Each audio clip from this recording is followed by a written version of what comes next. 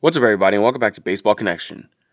So, as we announced yesterday, Major League Baseball is coming back very soon, and it's been quite some time since the offseason. I don't even know where the time has gone. It is already late June. It is late June. It's crazy. Like, where has this year gone? And it's been a solid 6 months since some of these roster moves were made. Some of these free agent deals were had. It's been fewer months, maybe like 4 months, and some of the trades have happened, things like that. But because we haven't seen baseball this year or regular season baseball this year, we might have forgotten where some of these big names have signed.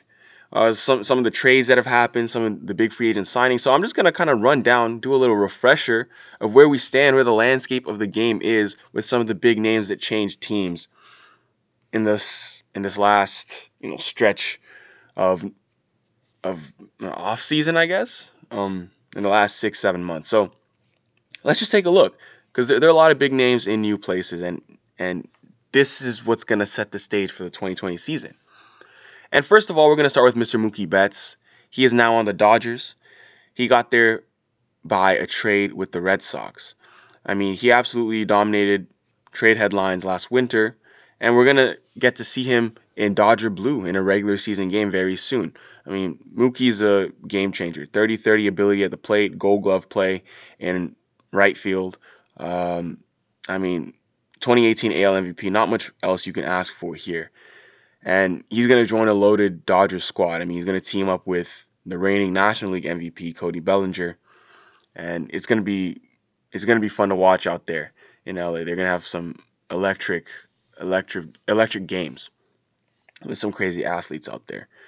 Number two is gonna be Garrett Cole. He is a Yankee. He signed as a free agent from the Astros. I don't think many of us forgot this one. He's a $300 million man, and that's for good reason. I'm just gonna say he's the most overpowering pitcher in today's game. 326 strikeouts last year. That was the most by any pitcher since Randy Johnson in '02. He won the AL ERA title at 2.5 flat. 100-mile-an-hour fastball, wipeout slider. Yankees fans are going to be in for an absolute treat. Third on this list is Anthony Rendon. He is now an Angel. He signed as a free agent from the Nationals. Now you have this 1-2 punch with Mike Trout and Anthony Rendon in the same lineup. That's as good of a 1-2 punch as it gets in baseball. I think that's even better than the Mookie Betts and Cody Bellinger 1-2 punch just up the freeway in LA. But Rendon was Major League Baseball's most underrated superstar for a while, but he had a monster year and postseason in 2019. So everyone definitely knows how good this guy is now, and got a ring with the Nats last year. Next up is going to be Josh Donaldson. He's on the Twins now, ladies and gentlemen. He signed as a free agent from the Braves. This is a Twins team that hit a lot of home runs. They broke the record for most home runs in a season. Now they're getting even more home runs.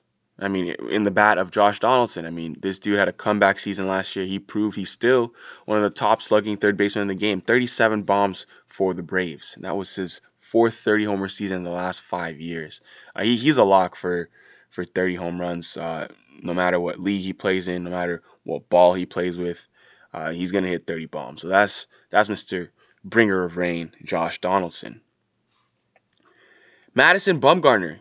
He is now on the Arizona Diamondbacks. He signed as a free agent from the Giants. Many of us remember that story back in the winter. I think it was like December with the whole Mason Saunders with the rodeo story. How he has this undercover personality, but where he found at a rodeo in December.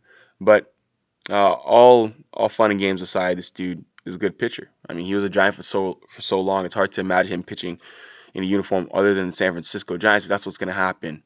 For the first time in 11 years, he's going to be pitching somewhere outside of San Francisco. 4-time All-Star, 3-time World Series champ, but he's a good pitcher. He's going to be doing it for the D-backs, who I think are a good team to watch this year. I think the D-backs going to be good. Zach Wheeler is our next man up. He's with the Phillies now. I almost forgot this one because this happened kind of early in the offseason, or earlier. He signed as a free agent from the Mets. Yeah, he got a nice $118 million contract from the Phillies.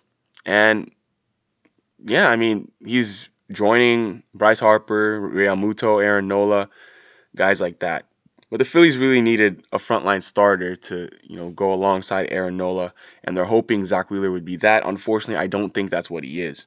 I think Zach Wheeler is a three starter on a good team. I think he is. He's a third or fourth starter on most teams. That's just who he is. But that's neither here nor there. He got his bag. He got that much money because of the market, and good for him. There weren't many other starting pitchers of his caliber available on the market, so that drove his price up. Corey Kluber is now with the Texas Rangers. Believe it or not, he got there by a trade. He was with the Indians. Now he's with the Texas Rangers.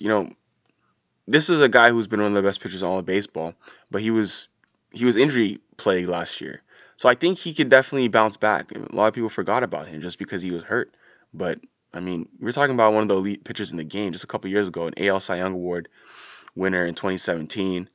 But he's going to join Mike Minor and Lance Lynn. I mean, I never thought I would say this because Mike Minor and Lance Lynn usually are not guys that you're particularly afraid of, but they had very good seasons last year. And if they can have similar years, I mean, the Rangers could put together a pretty strong rotation. But I mean, more likely than not, what's going to happen is that those two guys are going to regress, and then Kluber might not quite get back up to form this year, and then they'll just have a middling rotation. That's usually what ends up happening. So let's not put the cart ahead of the horse here. Next up is the White Sox. They got two guys, Dallas Keuchel and Yasmani Grandal. Both of them signed as free agents, and that's a battery that's definitely worth watching. I mean, Keuchel's a crafty lefty. Grandal's a great catcher, a really good pitch framer, a good switch hitter, and the White Sox are going to be doing well with those guys. Marcell Ozuna's on the Braves. They're going to look for him to, I mean, come close to the numbers he put up in 2017. That 2017 season still looks like an outlier where he hit 37 bombs and 124 ribbies.